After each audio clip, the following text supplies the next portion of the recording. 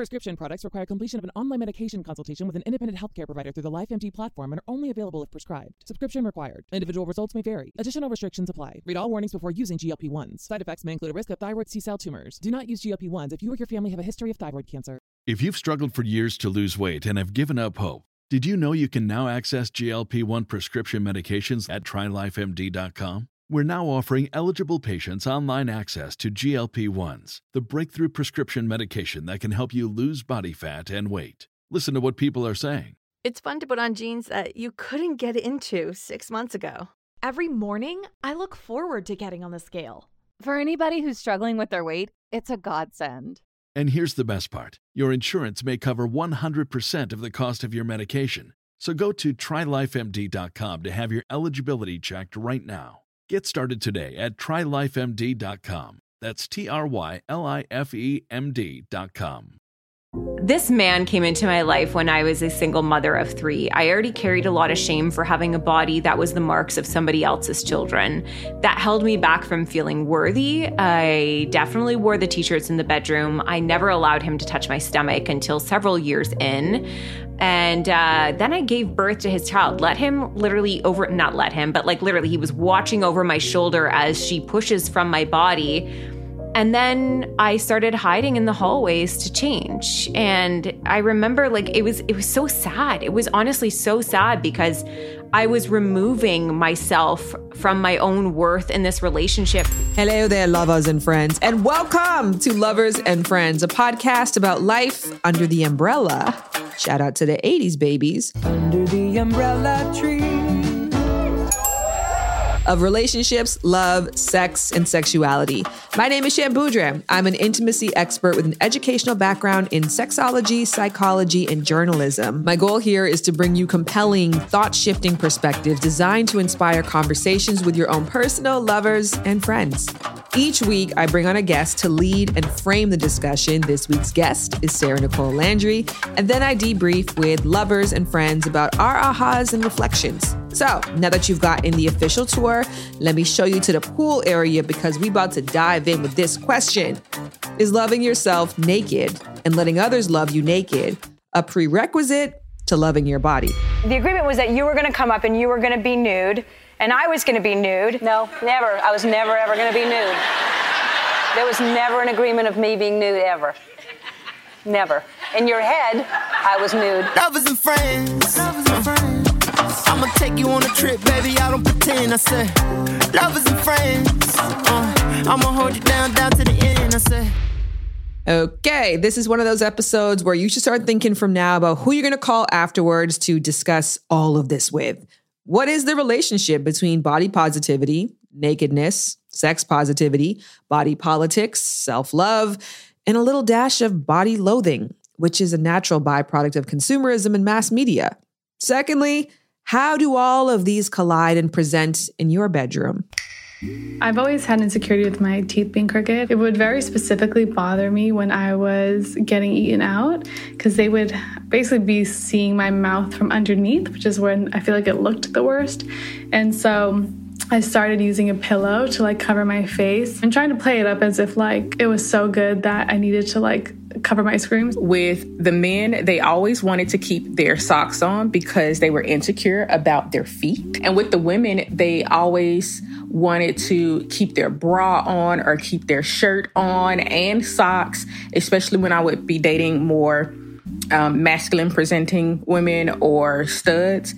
After a couple years of having sex with my partner, he made a comment that I must have really strong eyelids. And I thought, what does that mean? And he ended up saying, well, you squint your eyelids so tight when you orgasm. So it's nothing that I ever thought about what my face looks like, what my body does, until he made that comment. And so I've always been self-conscious ever since.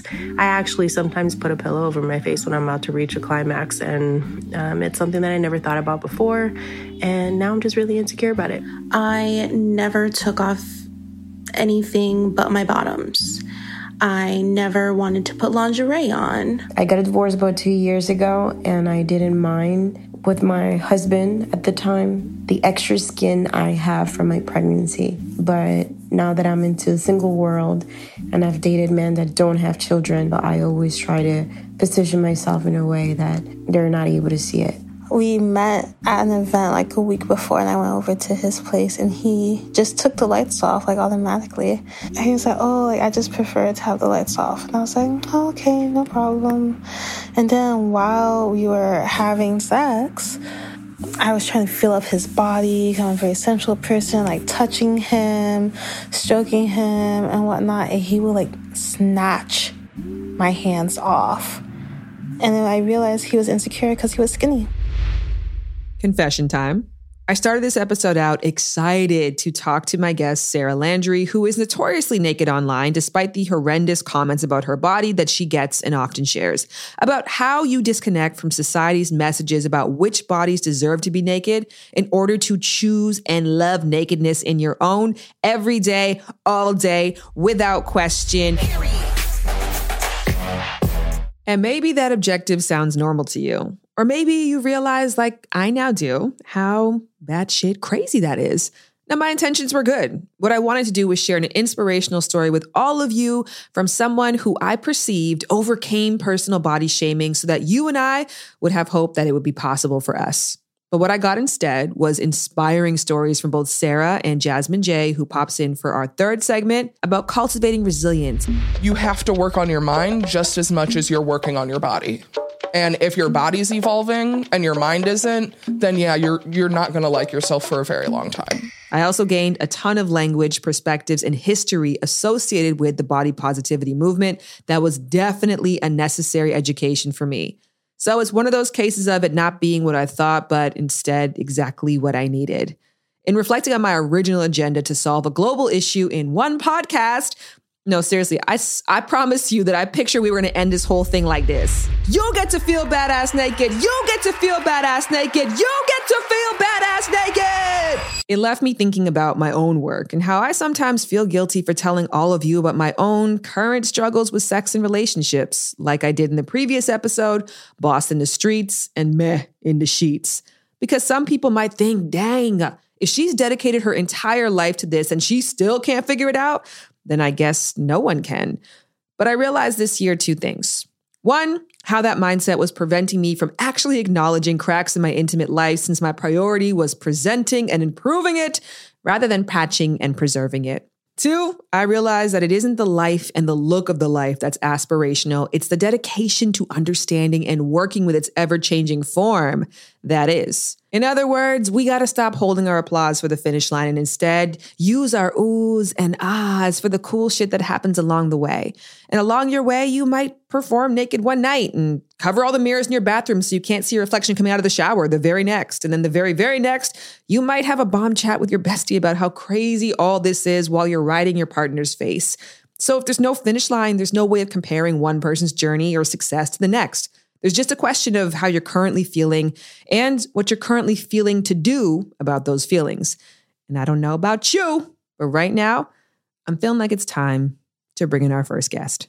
Sarah Nicole Landry, aka The Bird's Papaya, is a divorced and remarried mother of 4 children, as well as a widely popular blogger and podcast host. She and I met years ago on a TV show called Cityline. Shout out to you, Tracy Moore. And for me, it was love at first sight. Sarah is a body confidence advocate, speaker, writer, 4 times cover girl, and winner of the 2020 Iris Awards Instagrammer of the Year, as well as one of today's parents' most influential parents. I cannot wait to bring you this beautiful conversation with Sarah. But before that, let's take a quick break for this.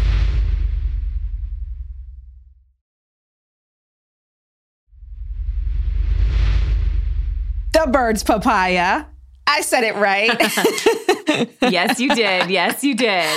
Listen, I literally instantly fell in love with you. I was like, this woman is so damn fine. You were dressed fine. You looked fine. You had everything together. And I wasn't familiar with your work at the time, but obviously I was so smitten and taken by you. You're such an incredible speaker and just a presence overall that I followed you, or I went on your Instagram page and I was like, wow, she is so clear about what she has to say. And I would love to know when you realized that you had something very clear to say and that is what you were going to devote your work to. I mean, I started 13, 14 years ago blogging because I was very lonely in motherhood. I felt very isolated in the experience. I was living really far from home. And I thought if I could just get myself creatively somewhere to start sharing my life, sharing my story. And then when Instagram came about, there was this huge shift. It went from what does everybody's homes look like, their front porches, their kids, what they're making for dinner. And it was like, what do you look like and what are you wearing? So it became very clear to me that there was obviously, I was going to start becoming somewhat more aware of myself. And I did. I became aware of what I looked like. I became aware of how I was dressing and very much so became aware of my weight. Now, I have been in a larger body, like mid-size to large, since I was about 12. So this isn't anything new for me. So when I decided to basically lose weight, the goal was essentially to be more accepted into this society. I really was watching my kids grow up and I wanted to be a part of their childhood. I wanted to be a participant in my own life. I wanted to feel confident. I wanted to do all these things. And so I became a weight loss account and I ended up losing 100 pounds. And I also ended up gaining a disordered eating and a lot of food fear and was essentially terrified to do anything with my kids. I didn't want to leave the house. I didn't want to do much at all. So the goal was essentially for me to be able to live my life more, to be more accepted into society, all of these different things. And then I did all that stuff and I felt worse. And that was a horrible place to be. I ended up going through a divorce for a number of different reasons. And I remember I was walking down the street one day and somebody I ran into and they were like, oh my gosh, like you've never looked better. And at this point I had lost and I was, below a size 0. I had lost more weight through the stress of the breakup and the fact that I just moved in with my parents with my 3 kids. I was shaking nonstop. And somebody saw me and immediately identified my thinness with my wellness. And it just really set me on an entirely new path. And at this time, we're talking like 5 years ago, there wasn't a lot of these conversations happening. There were a few of them. I'm sure there were actually a lot and I wasn't paying attention, if I'm honest, because I was very much centric on, I have to hate my body because that's fueling me to change it. That's working for me. Hating my body is actually what's working. And I've left up all the old weight loss posts because I think it's important to see the evolution of somebody's mind through that experience instead of just feeling ashamed and taking it all down. I've left it up. So you would read things like talking about putting down the fork, talking about working out in front of the mirror to see what moves, because that's what I would target next. I really did see my body as something to shape and mold and target. It wasn't a loving affection of like wellness and health. It was like, no, I need to be thinner. In addition to getting that positive feedback from that person on the street, were you also seeing a rise in your social media following? Yeah, I was in news stories all over the world. I landed a cover page of a transformation magazine, like a fitness magazine that went all over. Everyone was tagging me and posting about it. And the reality was I didn't eat for a week before that photo shoot. And I remember when that picture came out and reading the comments and being like, this girl isn't even fit enough to be on this cover. So even though I starved myself to get there, it was never enough. It was never going to be enough. And it just made it so much harder to move through this world. Like I said before, my goal was to be a participant in my own life. I just felt like the weight was the thing that was holding me back from living.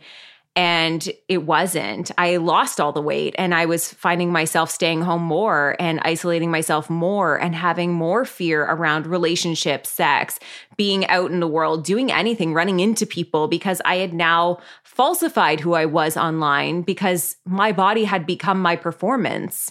And so if I felt like it wasn't up to par, it was really hard to kind of step out and exist in it. And then that point, that conversation that you had with the stranger, because to your point, you were shaking, you were exhausted, you were resentful, and yet you were being celebrated for what that looked like. Like the manifestation of all those terrible things that was getting you down looked from the outside like something positive, but you decided in that moment it wasn't positive. Yeah, I did. It was a collection of different moments like that. Some of them were in reading. I was kind of hate following a few people that were talking about body love or body confidence or whatever you want to call it. And I was kind of like, I see what they're saying, but I think that they're just wrong. Like that your goal should be in bettering yourself, and bettering yourself is by doing this. I don't align with what you're saying.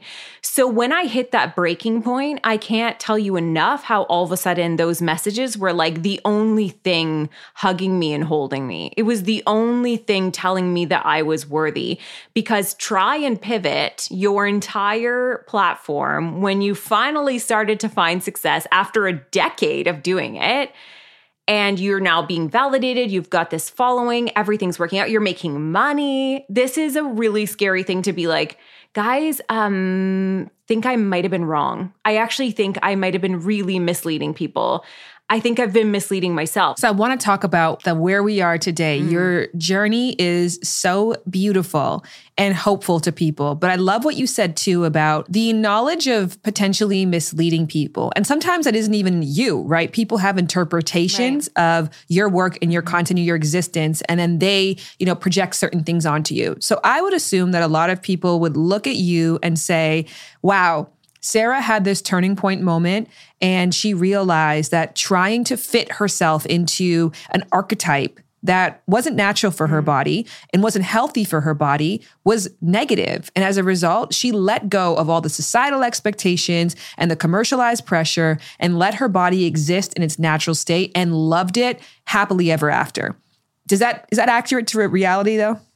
I think it's accurate all the way up until it's like, and then she loves her body and goes on. Because I think the second we hear that, so many interpret it and feel like they're failing at the process of loving themselves. And this happens so often as we talk about love in relationships and we talk about how it works. And it's like, there's the falling in love. There's the butterflies in your belly in the morning when you wake up and you experience those feelings, but you also know that those are actually like infatuation feelings. Love is showing up. So when we talk about self-love and somebody's like, oh, she just loves herself and she loves her body, like, I am with my body. I will not say that I have butterflies in the belly about my body. I have a respect for it and I show up for it. And that is also love. Don't just try and push all of the bad feelings aside. Sometimes you just got to sit with them for a second, recognize them, peel the layers back as to why you're having them, and let them flow through you as opposed to getting stuck in your chest and impacting your every single day, because our whole life is just going so quickly. And there's far too many people like myself who are sitting at home, who are wearing t-shirts in the bedroom. And if that's what you're comfortable with, that's what you're comfortable with. But we're doing it because we feel like our bodies are truly the most important parts of us. And that's what makes us attractive. Mm-hmm. You just keep it so real and you tell such a beautiful story. You just had your beautiful baby 11 months ago, but you shared something with me about what you did afterwards in the hallway after giving birth. And I would love if you could share that story. This man came into my life when I was a single mother of 3. I already carried a lot of shame for having a body that was the marks of somebody else's children. That held me back from feeling worthy. I definitely wore the t-shirts in the bedroom. I never allowed him to touch my stomach until several years in. And then I gave birth to his child. Literally he was watching over my shoulder as she pushes from my body. And then I started hiding in the hallways to change. And I remember it was so sad. It was honestly so sad because I was removing myself from my own worth in this relationship for something that we had together made a decision about, together brought into this world. And then after birth and the fact that I was I'm ashamed of what I look like for this experience. I don't want him to see me. And I would start hiding in the hallway, and sex was something that started to become interesting again. And I just found myself being I don't know that I want him to see this. And we recently, live on my podcast, had a moment where Shane was like, I know what you look like. I know what you look like naked. I don't understand. What's fascinating is I know you probably had all the internal dialogues that you're having right now. I know that he knows I look like naked. I have done so much work on acceptance and dismantling societal expectations to show up and be present for myself and respect and own myself. And yet you find yourself in this position going through this. What were you saying to yourself in your head as you're making a choice that you know, is not representative of the work that you've done? Can I be honest? I think I was tired. I think sometimes it gets really exhausting. I think similar to, I love the saying touched out, because it's the most, sometimes I'm emotionally touched out. And even though I have the tools that I need to be using to work through those moments, sometimes taking them out feels like a lot of work. So I would rather avoid it. And I feel the same way about going to the beach. Everyone wants to be like, where are the shorts and put on the swimsuit? And what I've learned, because I've said those things, what I've learned is it's more important for me to just be there. So if I need to show up in a muumuu, at least I made it to the beach. And I think I was using little things like that to just, because I was mentally and emotionally touched out from the experience of postpartum as it was, that to layer on additional pressure to just feel great in every moment when I could sense myself feeling that emotional touched out. I just wanted to go in the hallway and get changed. I just wanted to skip over the moment. And that saved me from it. You know what's really fascinating? That's given me an aha too, because it's less about a moment of a lapse, right? Like, oh, I had, a lapse in my messaging and the work that I've done. But instead, it's actually a breakthrough of saying like, I know all of these things, but I also know right now this is the best choice for me and for my health, my whole health.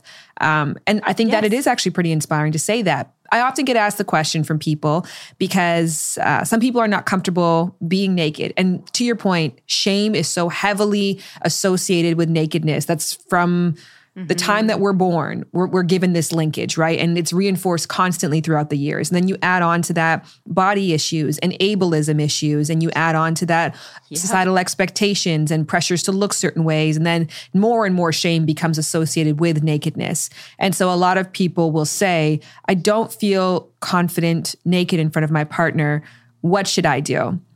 So I actually wrote about this once, and I think it's one of my favorite things I've ever written. And I didn't realize at the time that so many people would connect with it. So I'm just actually going to read that because for years and years and years, I never allowed my husband to actually touch my stomach. So I found that a lot of times when people were talking about intimacy and romance, it never talked about this. So I'm just going to read this.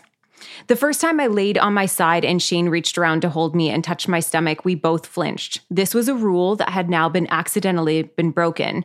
So now what? Because I was mortified. For years, I'd been hiding and curating my body to be strategically as attractive as it could be because the narrative in my mind told me my body was for others. This moment, I felt, ruined it all. He reacted apologetically as he moved his hand away from my stomach. Acting in pure emotion, frustration, and impulse, I placed my hand on top of his and brought it back to my core.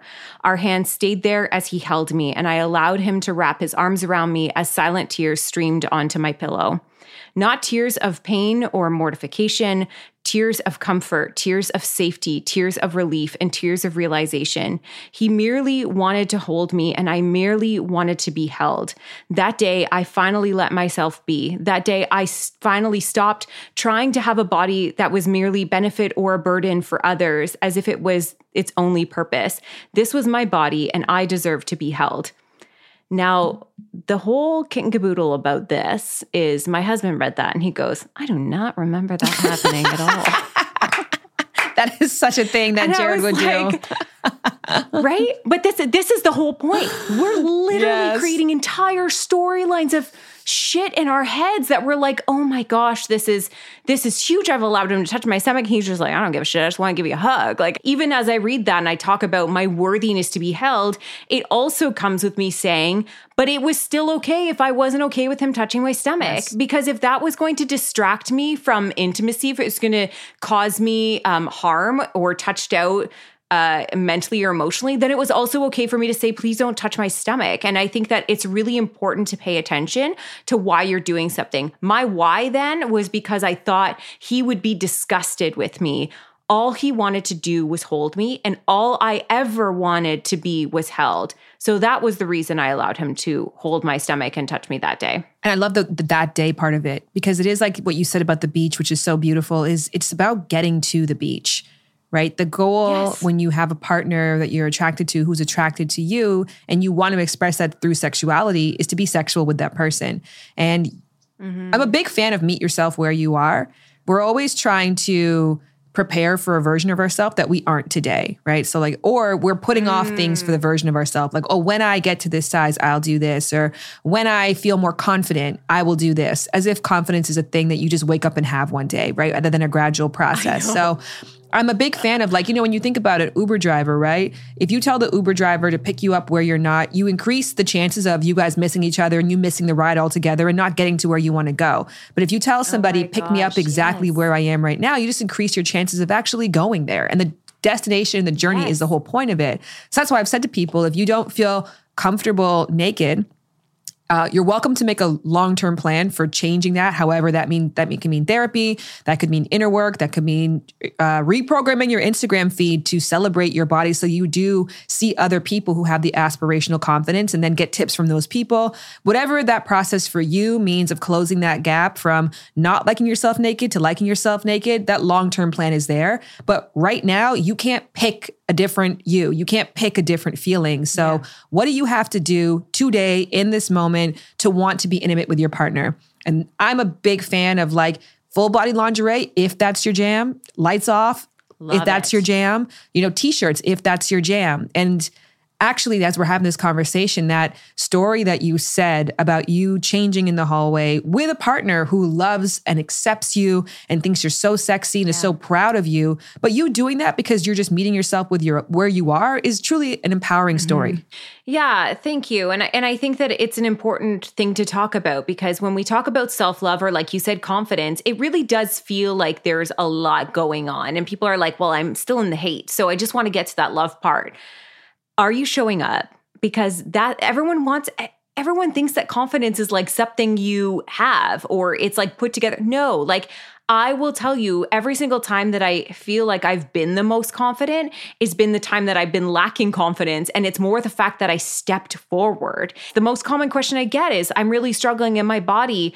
How do I love it? I don't know how to get there. I don't know how to be there. And it's like, how can you show up today? What is it that you really love to do? What is that one thing that you can do? And why is it entirely different for all of us? It's so different. And the same with confidence. Like, what is going to make you confident? What's going to get you to show up today? And I think that the more we talk about it being a showing up and not I have to be this, that, or the other, because that is also somewhat of a toxic message to just be like, just put it on, just go do it. There's a lot of people, like you said, they're not there. So I think it's a bit of an injustice to so many who are in that struggle to just be like, just do it. Like, just show up. Like, just go figure it out.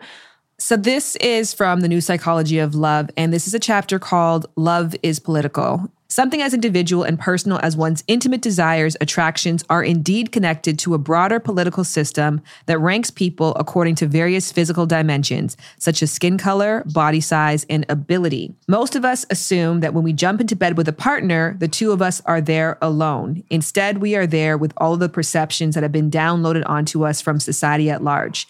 In general, people who feel negatively about their bodies report less sexual desire as a result. I wanted to get that reflection piece on you because in essence, it tells us that people whose bodies are not promoted as being worthy of being looked at as naked experience low sex drive as a result of that. Does that ring true to you in your experience at all? In a way, I think that when I felt like I was the most societally acceptable, that I maybe sought out sex more. But I think that the desire potentially was always there, but it became easier for me to just do that solo than with anybody else. And I do need to touch on something else in there. And I think this is important if anybody's like listening or looking at my feed and being like, what is this straight-sized white woman doing talking about things like this? Because to your point, bodies are incredibly political. And when we talk about body positivity, I cannot be a face of it because I don't experience the marginalization that so many who are, especially Black bodies, especially larger fat bodies, they need the political movements to happen. We need to be following more Black stories and more fat activism to understand it, to understand what's really going on. Because I can still go to a doctor and be treated for my sore throat when I have a sore throat without being told to lose weight. I can still go into any store and find my size on the shelf, not just online, on the shelf, and I can buy it and take it home. I may struggle when I take my clothes off, and I may struggle with that dynamic in relationships, but I don't also have to struggle to fit into a seat on a bus or on an airplane, and then also have, people around the world treat you and scrutinize you to the degree that they are. So I do think that it is incredibly important that we're very aware of how we are truly programmed and conditioned over our lives to feel certain ways. I just want to pop in here for a very quick moment because Jasmine J, a content creator focused on body positivity and the diversity consultant for BuzzFeed, elaborated on this point of fat phobia and its historic connection to racism, and I really want you to hear it right now.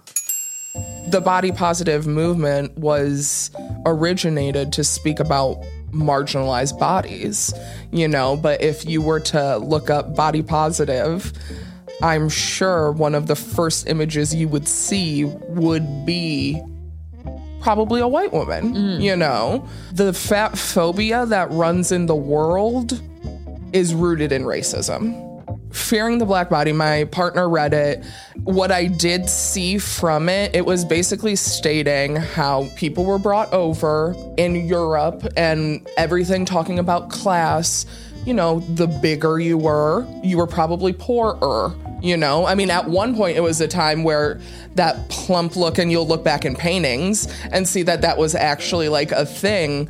And then there was a flip to where a bigger body meant something really gross and terrible. And then as they started seeing people of color and Black people having like boobs and curves and hips, it was more of a social class thing of like, oh yeah, now you're poor because we equal that to that. So you can't be fat phobic without thinking of the originator of racism. Mm-hmm. I love what you said about hinging your self-love on something as fickle as the way that your body shows up. Because a part of me wants to wrap this conversation up like, okay, you don't feel confident being naked. Here's the 3 steps to feeling confident. Is that possible? What do we do with all this information, Sarah? For me, I spend way less time worrying about my body. It doesn't mean that I still don't worry about it. It just means that I spend less time worrying about it.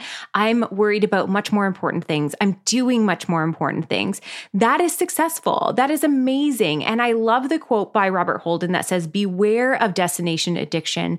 The idea that happiness is the next place, the next job, or even with the next partner. Until you give up the idea that happiness is somewhere else, it will never be where you are. Now take all of that and make it your body. We cannot have our bodies be this goalpost because it's moving all the time. Societally, it's moving all the time. Our bodies are changing. It's literally never going to be at one singular spot. It is in a constant state of evolution and change. So, like I said, it does sound like bad advice to sort of like place your worth on something as so unhinged as that. But I do want to remind people, just how can you figure out how to find your happiness in where you are? How can you learn the tools, have better conversations, better narratives and thought processes with yourself so that not that you never have bad thoughts again, but that you have less of them and that they get quieter and that you're less distracted and show up a lot more. Do you all see why it was connection at first sight between me and Sarah? Make sure you get more of Sarah by following her on Instagram at The Birds Papaya and check out her website at www, which you don't have to say anymore. It's not fucking 1995. Just go to thebirdspapaya.com for her blog and her podcast called The Papaya Podcast. You can listen to wherever you are currently listening to Lovers and Friends. So where do we go from here on our journey? As promised, we're heading to hear from Jasmine J, a plus-size fashion model, a content creator, and the diversity consultant at BuzzFeed. Jasmine's work focuses on fashion, style, and beauty for all bodies with the spotlight on Black bodies. She is also a certified lover and friend because this is her second time back. Remember, Jasmine did a quick pop-in on the episode, I Don't Want to Break Up, But I Need Some Space, talking about her and her partner and how they transitioned to a Lat lifestyle, which, if you missed the episode, means living apart together. Anybody going through this, just know that you are not weird. This is not abnormal. The family members, the friends, everyone. Those like, oh, you're breaking up. Oh, yeah. What's wrong with them? They're going to break up. That's not normal. Honestly, fuck all of that. Now, Jasmine and I are continuing the dialogue around self-love and body image. But before we get into that, let's take a quick breather for this. I got to breathe. I got to cough. Hey, is that a cough? What is that?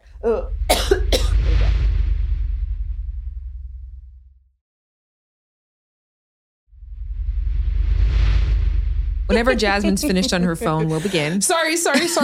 I'm virtually styling someone.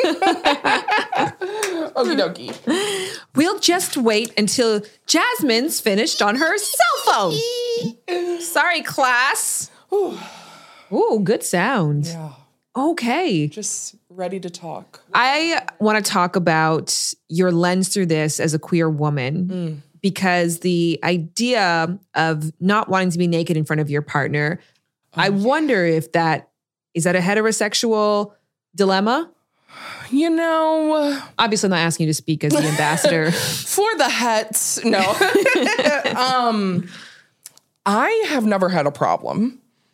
Literally, never. I am comfortable with myself. I mean, I've had partners that have been very much thinner than I am, very much more society acceptable bodies than I have, that have been way more nervous or scared to show themselves than I have been.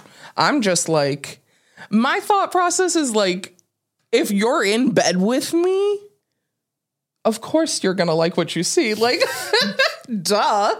You wouldn't get all the way here to know, like, no, this isn't right. Like, no, you know? So I feel like the only thing that might help being in a queer relationship would be maybe just being a little bit more comfortable, and when your body does weird things. You know, so like if I've been on my period, or if, you know, you're not on your period, but you started it while you were doing something, or, you know, weird noises or just weird anythings. I feel like it takes a little like awkwardness out of it, knowing that somebody has also been through weird stuff with their body, whether their anatomy matches you or not. I'm not even talking about that. I'm just talking about like mindset of people being open to different things, you know? Yeah, they always say that the queer community is better at talking about consent and better at talking about kinks, because you naturally have to advocate for private parts of yourself. Exactly. And so I wonder if this would roll into that. Yeah, I feel like in my personal experience, it does. I will say, though, I feel like that more with my partner now, who is non-binary, than with any... You feel more comfort? Yeah, than with any cis person that I've dated, for sure. And that's just because, in my mind, and something that attracts me so much to my partner is having somebody that has had a thought process to think about other things than just... I have to be a woman or a man, you know? And this is what a woman looks like. This is what a man looks like. Exactly. So I feel the weird shit Kate has seen on touched on my body, like I would never dream of doing with anybody else. But Kate, like, puts on the little doctor thing, is all up in it. And I'm like, thank you. And loving every minute? Yes, absolutely. Well, to close this out, moving past that, this episode is going to be called something along the lines of, I don't want to be looked at while I'm naked. Working title right now. What would your response be to the person who clicked on this because they said, yes, that's me? Something that Sarah was really, really touching on, and I don't know if it came out as clear, but Sarah was talking about her weight loss and thought she was gonna be there after you lose the weight. And the whole time I was listening to it, I was like, yeah, but you didn't lose the weight of your mind. And people go so and that's with weight loss, that's with surgeries, that's with anything. Go off. I don't care if you are thin and plastic or fat and not, or anywhere in between. I really do not care, as long as your mind is coming with you. Because these physical changes, especially dealing with your appearance, your boobs are not talking to you saying, I need to be bigger. Your stomach isn't talking to you saying, I need to be smaller. No, that's your mind that's telling you to change these things. And that mind has been exposed to society, to ads, to influencers, to everything, racism, sexism, blah, blah, blah, blah. You have to work on your mind just as much as you're working on your body. And if your body's evolving and your mind isn't, then yeah, you're not going to like yourself for a very long time. Lose the weight of your mind is literally such a bar. I don't even know. I do want to talk about that because I think I flip-flopped. This was one of those episodes where I came in thinking one thing, and then midway through I thought something different. And towards the end I was like, okay, well, maybe not everybody should aspire to feeling comfortable naked because I love being naked. I've always loved nakedness. I think I'm partial nudist. I think since I was a kid, I loved the human body. I talked about this in one of the episodes, which is my most embarrassing episode, but it's called Naked Barbies and Humping Pillows. And talks about my early sexualization and that I used to like seeing family members naked, like my grandma, because it was a confirmation that we were close. Yeah. So if she got naked in front of me, I'd be like, great. We're cool. Like I saw my aunt naked. I'm like, yeah. And it wasn't sexual. Yeah. It was intimate. Of course. So that was my mindset coming into it, that everybody should aspire to feeling comfortable naked because that's that's our authentic form. Then I was talking to Sarah and thinking about it, and I was like, well, there's nothing wrong with meeting yourself where you are right now. Yeah. And what's more important than being naked is being intimate. And if for you being naked is a barrier to intimacy because you can't get out of your head, then don't worry about that. Exactly. But now I'm talking to you and I'm like, maybe everybody should aspire to nakedness. I think the most important thing is aspiring for your comfort.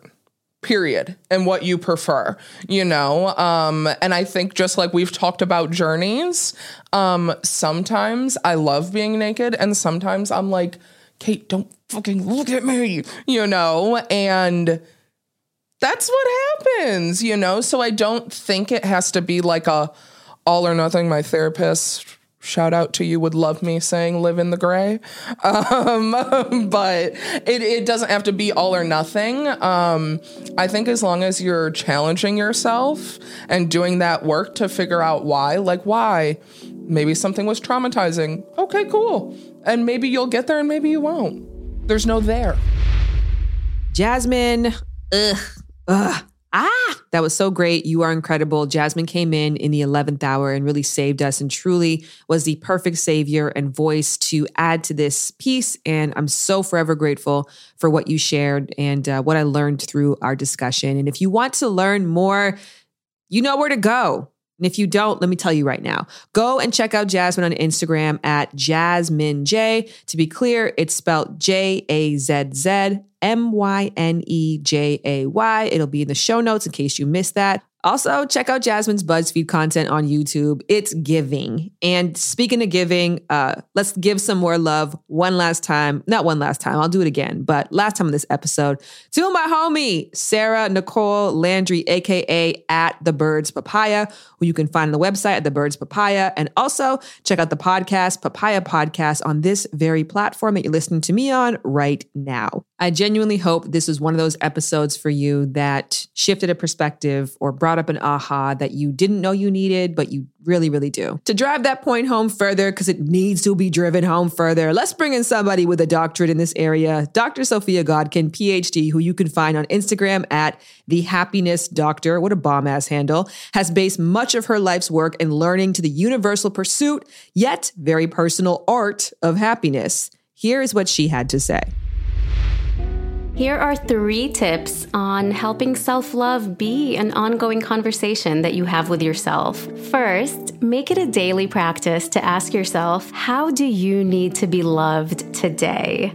Our needs vary from day to day, right? We're not the same person day in and day out. And by asking this question, you're going to know what that is for you at any given time. Second, ask yourself, am I living life in a way that's true to me? Or am I living it in a way that's focused mostly on getting approval from others? Third, you can ask yourself, am I doing my best to speak kindly to myself? And within that question, really feeling that invitation that we have in any moment to accept and honor all of the thoughts and feelings that we might have around the places where maybe we don't meet society's expectations, where we don't meet the pressures and standards set for us by others. And if you agree, don't just nod along right now. Go and rate and review. I did that because I tried to be nice. Now I'm going to be intimidating. I shouldn't attempt that. I shouldn't have to do that with you. We shouldn't have to get there in our relationship. Did you know that on Spotify, you can actually rate the podcast there as well? So if you don't have Apple, which is an incredible place to rate and review, because that's actually how guests decide they're going to come on the podcast or not, or how PR companies decide who they're going to share the podcast with in terms of our guest potential. It helps a lot if you take a couple minutes to do that. So please go ahead and do that. And make sure that you are following the podcast so you don't miss an episode, because we're back week after week. Speaking of weeks, I am currently week 14 of my pregnancy. This is the second trimester. I'm so grateful. I'm recording this while I'm during week 13 still. So I'm speaking ahead. And I am manifesting that, as promised on every What to Expect website, I no longer feel sick, that my headache is gone and my nausea is gone. Now, speaking in present tense, I'm feeling better, and I have a light headache right now and a light upset stomach, but it's nothing compared to what it was before. So I'm grateful for that. I'm actually back to being more in a workflow, and we're looking for a daycare for Ryu, which feels really good because everywhere that we take her, y'all, she is thrilled. Like, she just runs and dives and talks to the kids and climbs over stuff. So it's really beautiful to be in the space I'm at. Today, actually, I woke up and I said, life is good. It's good to be alive. And that's not a sentence that I've thought for a while. So I'm grateful for that. For anybody who listened to the podcast last week and they're not an avid podcast listener who was like, Gaffa, did you just say that you were pregnant? Da-da-da-da-da. And then came on my page and wrote it all over. I'm not at a place. One, there's a particular employer who doesn't know that I'm pregnant, and I'm not going to share it with that person yet, just for various reasons. So I'm not putting it on Instagram. And then number two, I'm not visibly showing yet. It's not necessary to really put that out there to the world at this time. But here on this podcast, it is necessary because it does inform so much of what I'm experiencing. And we're doing this real time together. So I needed you to know. And this episode is definitely near and dear to my heart as somebody who is going through rapid body changes. And I'm excited to go on this journey with myself again. The second time around, I feel I'm much more prepared.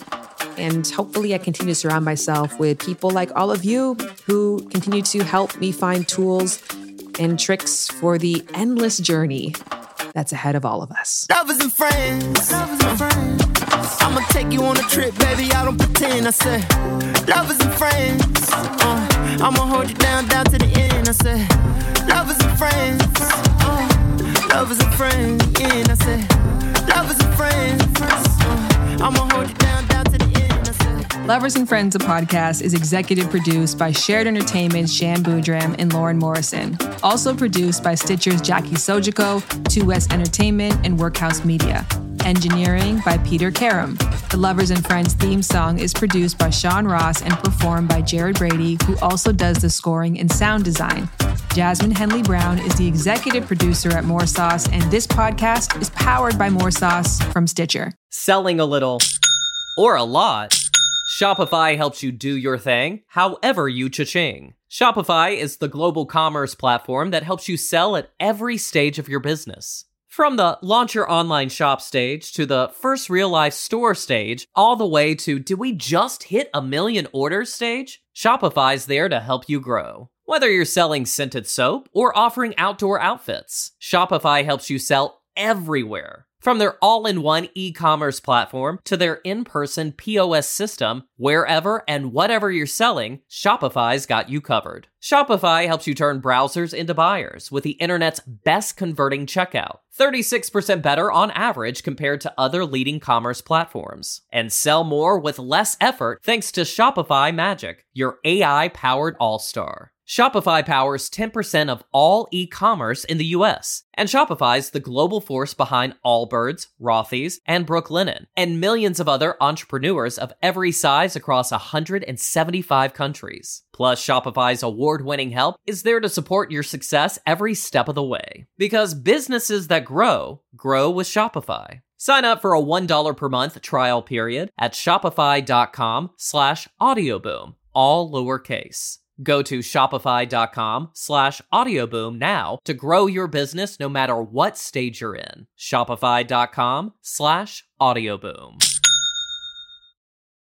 This episode is brought to you by Paramount Plus. Get in, loser! Mean Girls is now streaming on Paramount Plus. Join Katie Heron as she meets the plastics in Tina Fey's new twist on the modern classic. Get ready for more of the rumors, backstabbing, and jokes you loved from the original movie with some fetch surprises. Rated PG-13.